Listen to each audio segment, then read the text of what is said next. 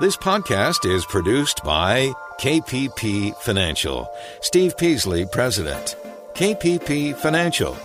Independent thinking, shared success. And now today's podcast.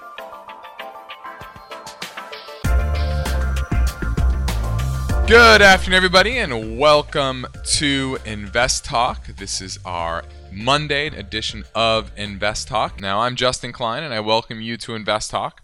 This is the weekday financial program that has one clear objective, and that is to help you grow and protect your investments. And, of course, we welcome your phone calls and questions at 888-99-CHART. Now, 2019 will be the year of volatility, and it's worth noting that we now have 5 major tech stocks that are no longer considered bulletproof.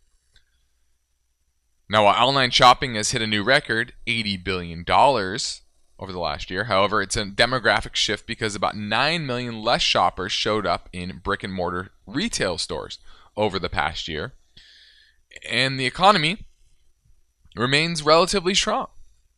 So it's not that they don't want to shop, just that they're shopping in a different way, right? Now, Amazon is planning to place stores in airports and stores without cashiers. Now, airports are the places where people tend to spend higher amounts for things purchased on impulse, right? They're limited to their options, so they tend to pay a little higher prices than average. And it's typically for items they believe they must have right then, right before getting on a plane, or maybe visiting a relative, or bringing souvenirs back to a relative. So there's plenty of market news to talk about today, and we will. But I also want you to ask yourself a simple question. Should you invest while saving for a home? How should you invest? I'll get into that in a few minutes. But first, let's make time for a caller question. You know our number, 888-99-CHART. Let's go to Nicholas in San Diego. Buying foreclosures. How you doing, Nicholas? Hey, doing pretty good. How are you? I'm doing great. I bought foreclosures in the past. I have. Yeah, I'm looking in like 101. What do I need to know? What do I need to look out for? Okay. I just want to know what that's all about. Buying foreclosures, you won't be alone, by the way. You'll have competitors out there doing the same thing. Remember, the foreclosure process starts, Nicholas, when the person stops making payments on his house, okay? Right. The bank tries to work it out with them, and when they can't work it out, the house eventually goes into foreclosure. What the process is the bank is actually taking the house because they failed to pay. They're going to own the house. Banks hate taking in foreclosures. So what happens there is a foreclosure sale at the courtroom steps, and there's a person from the bank. There's usually anywhere from 2 to 10 other people like you and me. The minimum bid is going to be the mortgage amount on that property. Okay? That will be the minimum bid because the bank will take it. If you made an offer for that same amount and there's no other offers, you get the house. The trick, Nicholas, is you have to pay cash. And you have to pay it in the form of a cashier's check at the courtroom steps. Okay. So what happens is you got to have that money in your hand. You got to have a cashier's check in your hand. What I did is, let's say it's a foreclosure of $300,000. I would bring a $275,000 cashier's check, and then about 10 more of 5 or 10,000 increments, because you don't know exactly what it is. So you usually overpay, and they'll send you the money back that you overpaid because you had to sign over these cashier's checks. I see. That's the process. The difficult problem is having the cash. Now, what happens after they buy the house? The bank, let's say the bank takes it back. No one's offering to buy it. Now the bank has got a real problem. They will immediately put it out for sale, and they're going to try to get this, do the same thing, try to get the minimum bids. When you see a foreclosure sale for sale by a broker, always lowball it. And then if you don't get it, just walk away. There will be millions more. That's how it works. Yeah, because in our neighborhood, my wife looked up some foreclosure listings online. I'm not sure where she got it from, but she's looking at one that was $17,000, and in the area that she was looking at, the houses over there are going for around $500. So I was wondering if that was realistic or if that's outrageous. Nope, you will never find something like that. The $17,000 might be the amount he's underwater. I see. You can buy that $17,000, take over the loan, and you would have the property. That means you have to take over the loan and pay the $17,000. Oh, I see. So it's not that great of a deal. It's not that great. Never is. Never. Okay. Nicholas, appreciate the call. Thank you much. Let's go to Frank and Blythe. How you doing, Frank? I have a question about where I should be putting my investment dollars. I've got several hundred going into my 401 and about the same amount going into my 457. And then I'm also doing a small monthly amount into just a brokerage account that I'm playing on the stock market. Should I be switching some of those funds into the Roth IRA? How old are you? 42. Do you have a current Roth IRA? No, I do not. You have a 401k? I have a 401k and a 457. Okay, are you currently working at the place where the 401k is established? Yes. Okay, so you got to leave it there. The 457, is that a current active 457 account? Yes. So you got to leave both those there. So you really can't do anything with a Roth IRA with those monies. And if you're making too much money on an annual basis, you can't even open up any IRA. So it depends on how much money you're making, Frank. You might be making way too much. You might be one of those rich guys. I wish. Don't we all wish, okay? 401k and 457 for everybody else, those are retirement types of accounts. Frank, you're 42. If you were going to open up a retirement account, either an IRA or Roth IRA, it should be probably the Roth IRA, not the regular IRA. But you may be precluded with these retirement accounts you have, and you have to talk to your tax guy or your accountant, because he knows how much money you're making, and he can tell you, okay, yeah, you can do it. And you can do that like March or just before tax time and open it for this year.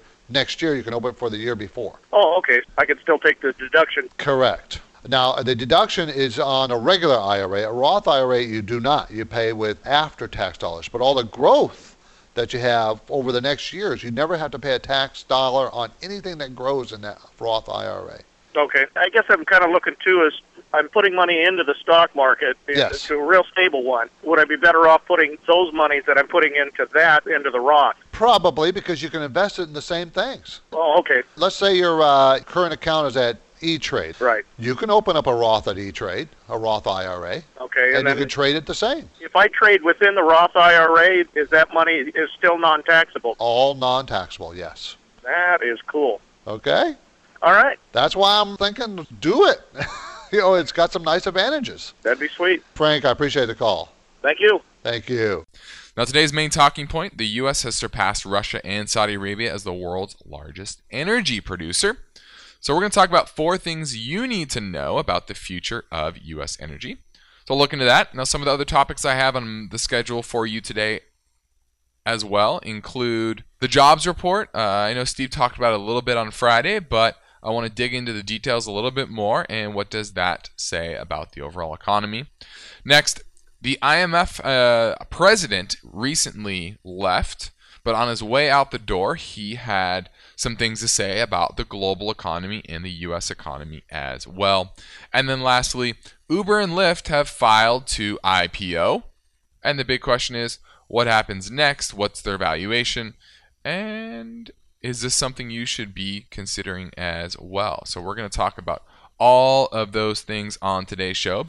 Right? We know the Fed is starting to become data dependent, even though they're probably going to continue to raise here this month. I think next week is when they raise rates.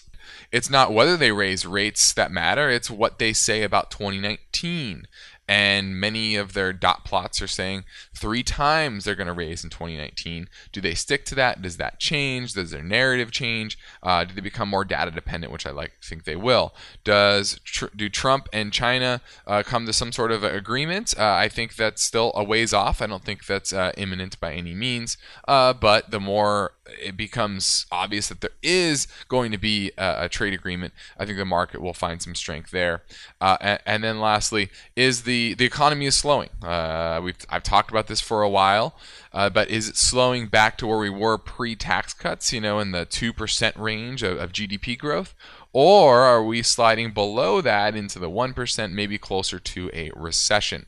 And I think that is still yet to be seen as well. So that's why you're seeing a lot of chop, a lot of volatility, because I don't think the market really has made up its mind which way it wants to go.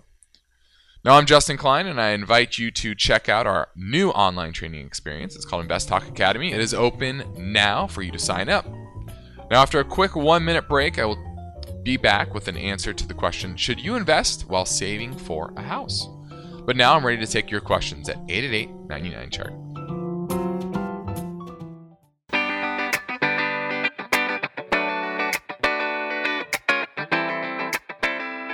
You're listening to an encore presentation of Invest Talk. Please call with your questions and comments, though, 888-99-CHART, 888-99-CHART, and Steve will answer them on the next Invest Talk. 888-99-CHART, 888-992-4278 is how you get through and ask your question on today's show. So let's say you're young and hoping to soon buy your first home. And the big question is, should you invest while also saving for a home? We found this story at Bankrate.com. I think we all agree that one of the most important financial goals is saving for retirement, putting money in your 401k, IRA, and that can be sidelined if you're trying to save for a home. Now, you might think you're going to live somewhere now, and retirement may seem impossibly far away, but that kind of thinking can be very, very short-sighted, and you might not be able to max out your 401k contributions while also saving for a home. But saving some retirement money is better than not saving at all, right? So just be aware of that. Be conscious that it should be a priority in all time frames, all scenarios. And if your employer matches your 401k contributions, then you have to contribute up to that match. It's just financial, I don't want to say suicide, but it's very detrimental to your health. So the minimum you should save is that matched contribution because it's free money. Now, savers can also put some money into a 401k, maybe, not 401k, an IRA, a Roth IRA, that allows you to get pre-tax money or post-tax money, depending if it's a Roth IRA, and then down the line, you don't pay taxes on it. And if you plan to buy a house within 5 years or less, then you probably don't want to save your house money in something volatile like the stock market. Right? The stock market is for people who can keep their money in long term.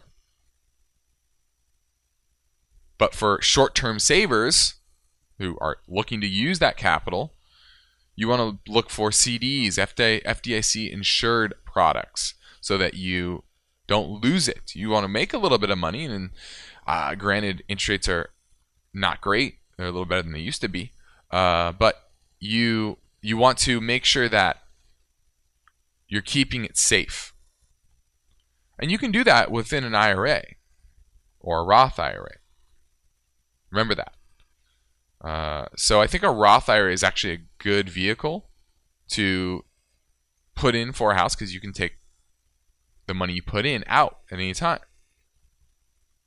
Now, today's market volatility makes it plain that it takes plenty of persistent discipline to build a strong investment portfolio and to fund your retirement savings. So when you get to the point where you realize you would benefit from professional, unbiased guidance, I encourage you to reach out to myself and Steve at KP Financial. You can call our Dana Point, California office or send us a message through investtalk.com. Now, we're headed into a break. John from Santa Cruz is on hold, and if you give us a call, you will be on next. So give us a call at 888-99-CHART.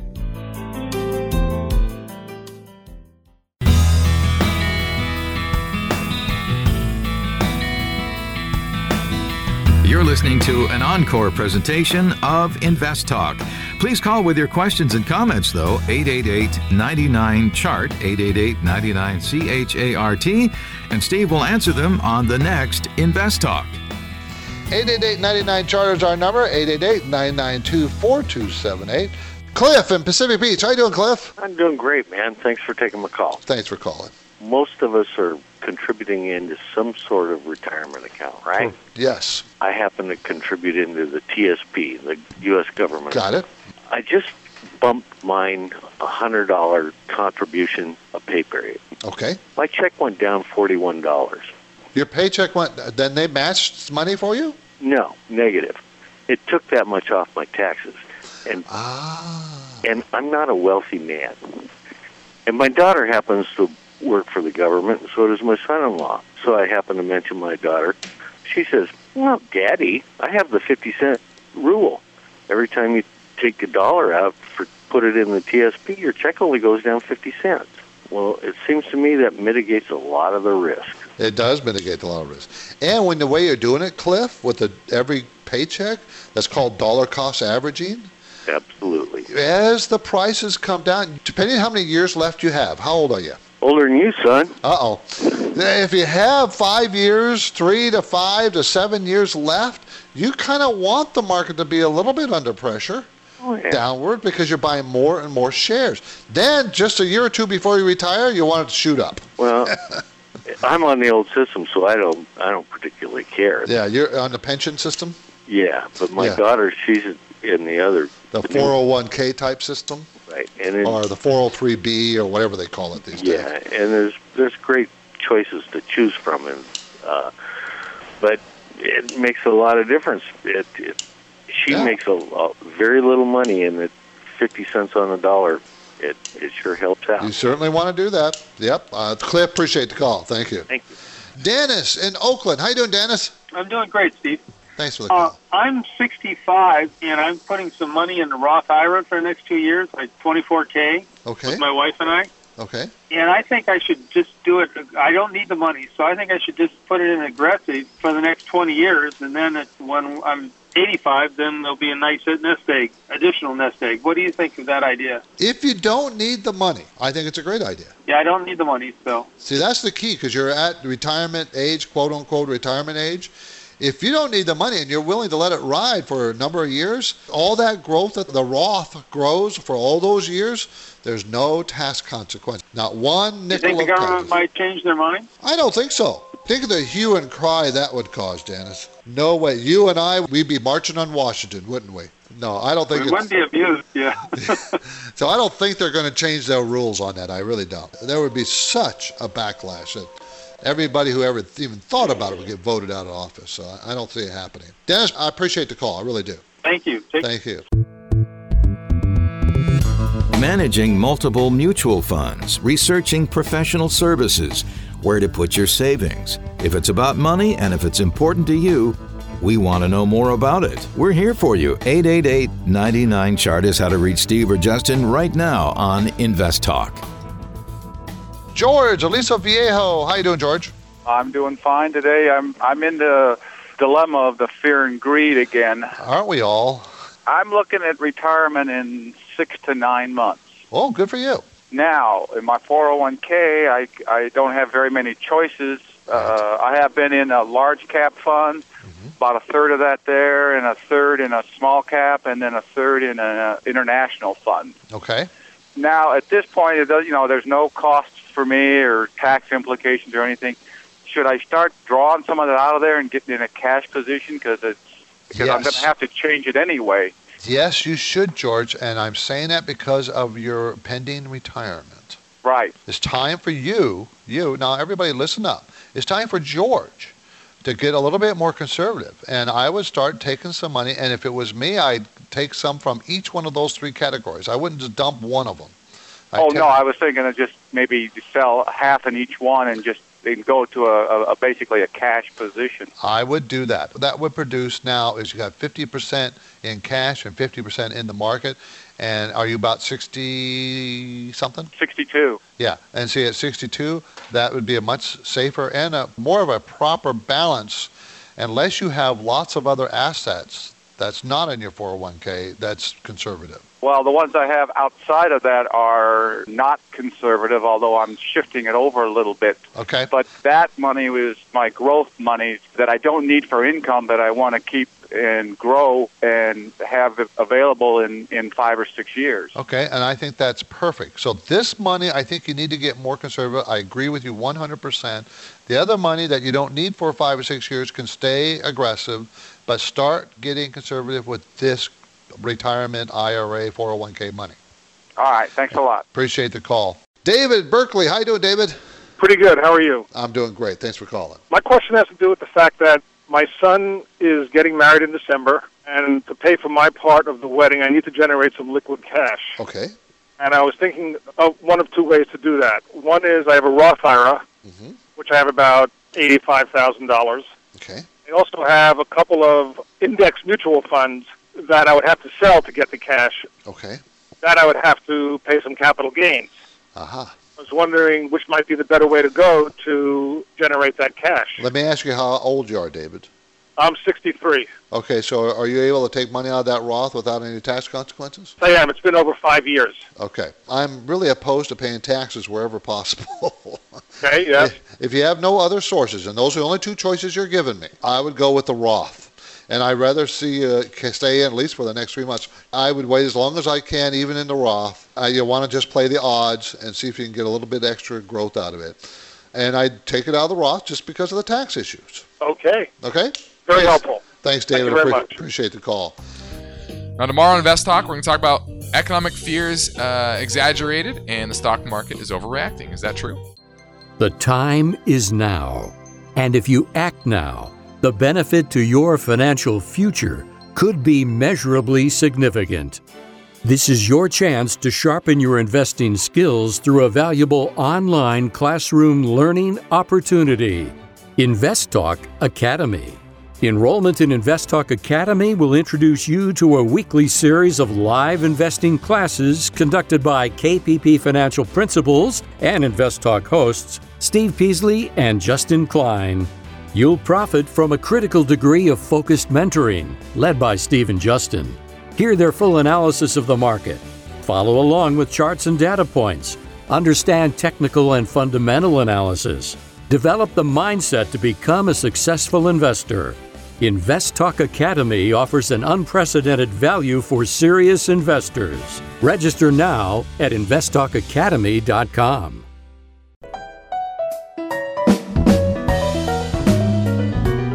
You're listening to an encore presentation of Invest Talk. Please call with your questions and comments, though, 888-99-CHART, 888-99-CHART, and Steve will answer them on the next Invest Talk. 888-99-CHART, 888-992-4278. Our main talking point today is about the future of the U.S. energy market and the energy landscape here in the U.S. has changed a lot over the past 20 years or so. You know, during the turn of the millennium, many assumed that U.S. production had entered a permanent decline. However, currently, the nation has surpassed countries like Russia and even Saudi Arabia as the world's largest energy producer. And it all has to do with fracking and shale. You know, there's been a revolution there, and it has changed long-term forecasts that bring the nation closer to energy independence, shall we say. Now, the nation is now forecast to become energy independent by 2020. That's 13 months from now.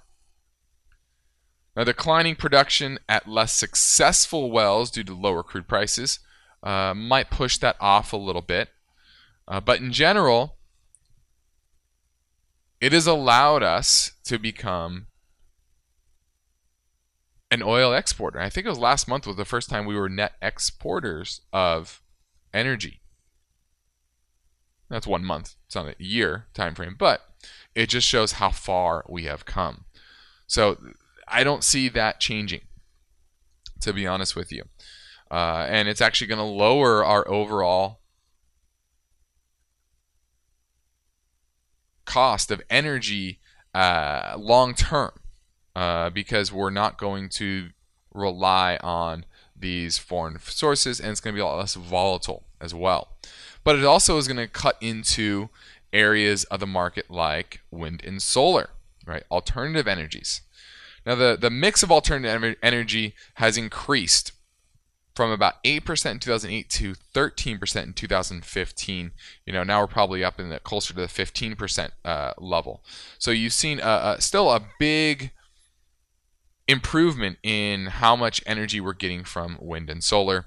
The price of solar conversion has dropped by 9% since 2013, and that's, I think, only going to continue. And solar is going to become more and more affordable for private businesses and individuals as well. Wind energy market has also grown at a 25.8% annual rate in the last 10 years, and we currently rank third in the world behind China in the EU for wind energy production. So that's, I think, only going to continue. What's interesting, however, is that our need for energy is actually declining. U.S. electricity demand peaked in 2007 because appliances are getting more efficient, right? We now have, everyone has LED TVs instead of tube TVs. Their refrigerators and stoves and everything are just a lot more efficient. And this has actually broken our carbon emission. Total emissions are down 9.7% since 2007's all-time high. Coal generation peaked above 50% back then, but has now dropped to 39% of our energy. So remember that. So a lot of people think like electric cars, it's zero emission. It's not really zero emission, right? Because you're still getting that energy from somewhere, and still 39% of energy produced in America is coming from coal. Now that's declined a large part because of natural gas, the cheapness of natural gas. Also, our cars are becoming a lot more efficient as well.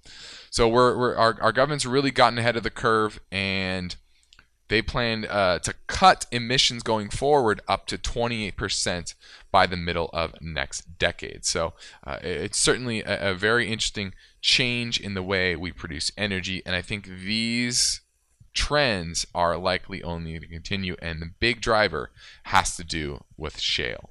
Michael, Half Moon Bay. How you doing, Michael? Okay, I don't know a whole lot about this subject, so okay. I think it's a pretty good question, though. I worked for a company. I invested in my stock. I bought it outright when I left the company. It's still privately held company. It has not gone public. But it was just recently purchased by I guess the term is a blank check company that's already public. I don't know what that means for me and my stock. I got a letter saying that they were going to purchase my stock back from me, but I was kind of holding out till it goes to common stock, but I'm not sure if I'm capable. It doesn't sound like they're going to let me do that. No, since it's a private company, it's not a public company, you don't have much say. Okay. They're going to buy all the stock. The question in your mind is, what are you going to buy it for? How much? Well, they made an offer to me, but I'm like, I don't know that do I have an opportunity to go back and say, no, I want to sell you it for this much and see what they say? If your stock has a voting power, do you know if it does? I don't think I have enough for voting power, no. Yeah, see, most of the voting power is probably held by the insiders, the people who... Exactly. Okay, and those guys are going to make the decision. You are not. You're going to have to follow on their coattails. Unfortunately, the option that would be left to you is filing suit as a minority shareholder. Right. You feel that you're getting a shaft, and the majority shareholders are getting the benefits, and you're not. Right. That does happen, but it's extremely expensive, and you don't want to go that route. It's a nice little chunk, and I'm happy, but I had absolutely different plans for that money. And so they messed it up for you. Well, I mean, at least something happened with it. It's been a while. You know what I mean? So yes. I feel good about that. Now, what would you think about taking some of that money and buying it into the company that just bought? If you feel that the fundamentals of the company, of the shares that you own, if you feel that's really going to benefit this new company and it's really going to accelerate this new public company's earnings, then yeah, that's a good way to go. If it's so small, the company stock that you own, if it's like 5% or 10% of the company that's buying it, then it will make no difference. You have to look at the company that's buying it to make sure that they're solid. Right, right. So take a look at the relative size and what it really is going to do to their earnings. Okay. Well, good luck with it, Michael. Well, thank you very much. You were very helpful. I appreciate the time. Thank you for calling. Now, this is Invest Talk. I'm Justin Klein, and I hope you are making the right choices with your 401k money or your 403b, 457, etc. We have some math-based models to guide you in and out of the market. We can monitor and advise, and then you take the action. You can read more about it. It's called Active 401k. You can read more about it at investtalk.com. Now, there's still time for you to give us a call and for us to take your investing questions. So why don't you call our 888-99-CHART anytime number. That's 888-992-4278. This is Invest Talk, made possible by KPP Financial, where their commitment to reason and common sense guidance can help make you a better investor. We are headed into the final trading sessions of 2018, and now may be a smart time for you to ask KPP principals Steve Peasley and Justin Klein for help with your portfolio. Start with a no-obligation phone call to the KPP Financial office in Dana Point, California, or send Steve and Justin a message through investtalk.com. The Invest Talk radio and podcast continues now. The phone lines are open, and you can call with your questions. 888-99-CHART. Hi, Steve. My name is Ryan from San Diego, and I listen to you on podcast. I had a question about limited partnerships and master limited partnerships, wondering what the differences are in those two, or if they're the same. And then if I was to purchase a security in a limited or master limited partnership, if I should hold it in my IRA account, my Roth IRA, or regular securities brokerage. I've heard and read that there's some interesting tax implications that I don't quite understand. So I was wondering if you could explain those. Thank you. Absolutely. Good question. He's looking at probably master limited partnerships, which is the typical structure. If it's not a corporate structure or a REIT, you're looking at a lot of the energy names that are master limited partnerships, and there have been some changes to the laws, and some of them I think are going to revert back to corporations. But in general, that you do, if you own a master limited partnership or a limited partnership in any form, you're going to get a K-1 at the end of the year and it'll give you your tax implications for being an owner of that limited partnership. And there are some big negative drawbacks if you own a limited partnership and get a certain level of income per year in a tax deferred account like a 401k or an IRA. And so you do not want to do that. You want to put that into your regular brokerage account. You'll get your K-1. It'll be added to your income for the year, etc. Now, I'm not a tax professional, so I know that there are some intricacies that change based on your income and situation, but in general, it's poor. It's not a good idea, at least, to be having a 401 or a limited partnership within a 401k or an IRA. So I hope that's there's some clarification there and saves you a bit of headache going forward. Thanks for the call. Let's talk a little bit about the jobs report that came out on Friday. I'm sure Steve touched on it a little bit, but I wanted to touch on it as well. Now, the jobs report came in at 155,000 jobs created in the month of November. Unemployment remained unchanged at about 3.7%, but that 155 number was a little bit worse than expected. And the previous month's numbers were revised down slightly as well. And the average over the past year has been about 204,000 jobs, and the average over the last quarter has been 170,000 jobs created.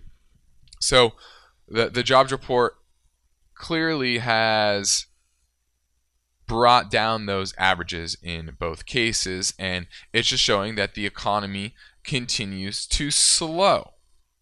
It's not a recession, but it's slowing. We're not in a booming economy like we were earlier in the year based on nice stimulus.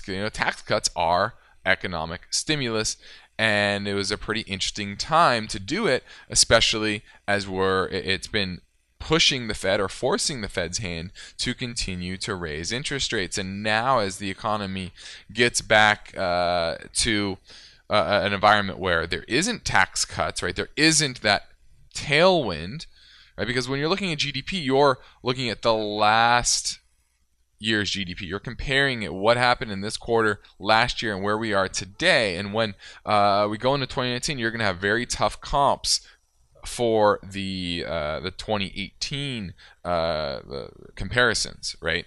So that is what you're seeing, is you're seeing the economy slow because of that. And then you're also seeing higher cost of capital, right? Interest rates are no longer extremely low. They're just pretty low. and you've had an economy that's been addicted to mortgage rates at 3.5–4%, auto loan rates at very low rates, corporate bond rates very, very low. All of those things have it might not seem a lot, but the cost of capital is 20–30% higher in many instances. And so that's why many economists are projecting a slowdown in 2019 and possibly recession in 2020. Now, the missing ingredient over this recent boom in jobs has been wage growth. And you're starting to see paycheck growth pick up. They grew 3.1% over the last year, and that's pretty strong. And what it's showing is that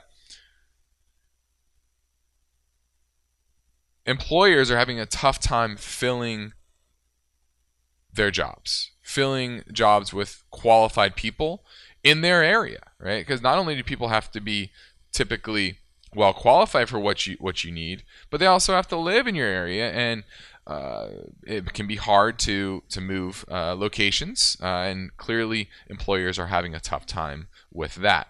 Now, the retail sector, which usually hires a lot for the holiday season, didn't have the employment growth that many expected, but there were some strong sectors: healthcare, transportation, warehousing, manufacturing. Those all did very, very well. But in general, it was a weaker than expected number, and it just shows, once again, 2019 will be back to where we were pre-tax cuts, and likely 2020 we could see a recession, especially if the Fed continues to tighten. Now, I think we can squeeze in another question. This came in earlier on Anytime Listener Line at 888-99-CHART. Hi, guys. This is Kent in Texas. Hey, I've got about 1% of my portfolio in GE Capital bonds that mature in 2022. Is GE going to go bankrupt? What are your thoughts on it? Should I try to sell these bonds or hang on? All right, thanks. Bye. Well, that's a tough one. I thought he was going to ask about GE stock, but he's asking about the bonds. Are they going to go bankrupt? I do think GE is likely going to go bankrupt. I think they've had just terrible management over the past decade or so that has lopped on a ton of debt and mismanaged GE Capital. Just an anecdotal story.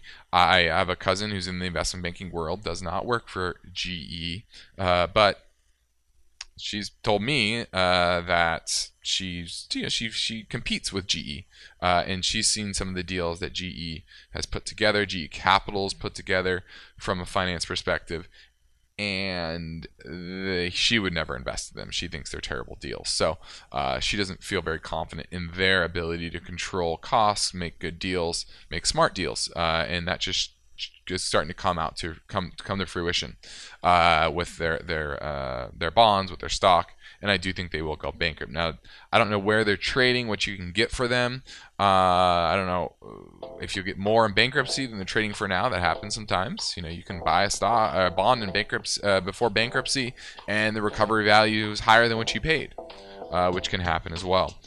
So I don't know the price, but GE is probably going bankrupt. This is Invest Talk. I'm Justin Klein. Our Monday is wrapping up soon, so I want to get your call in. So give me a call at 888-99-CHART.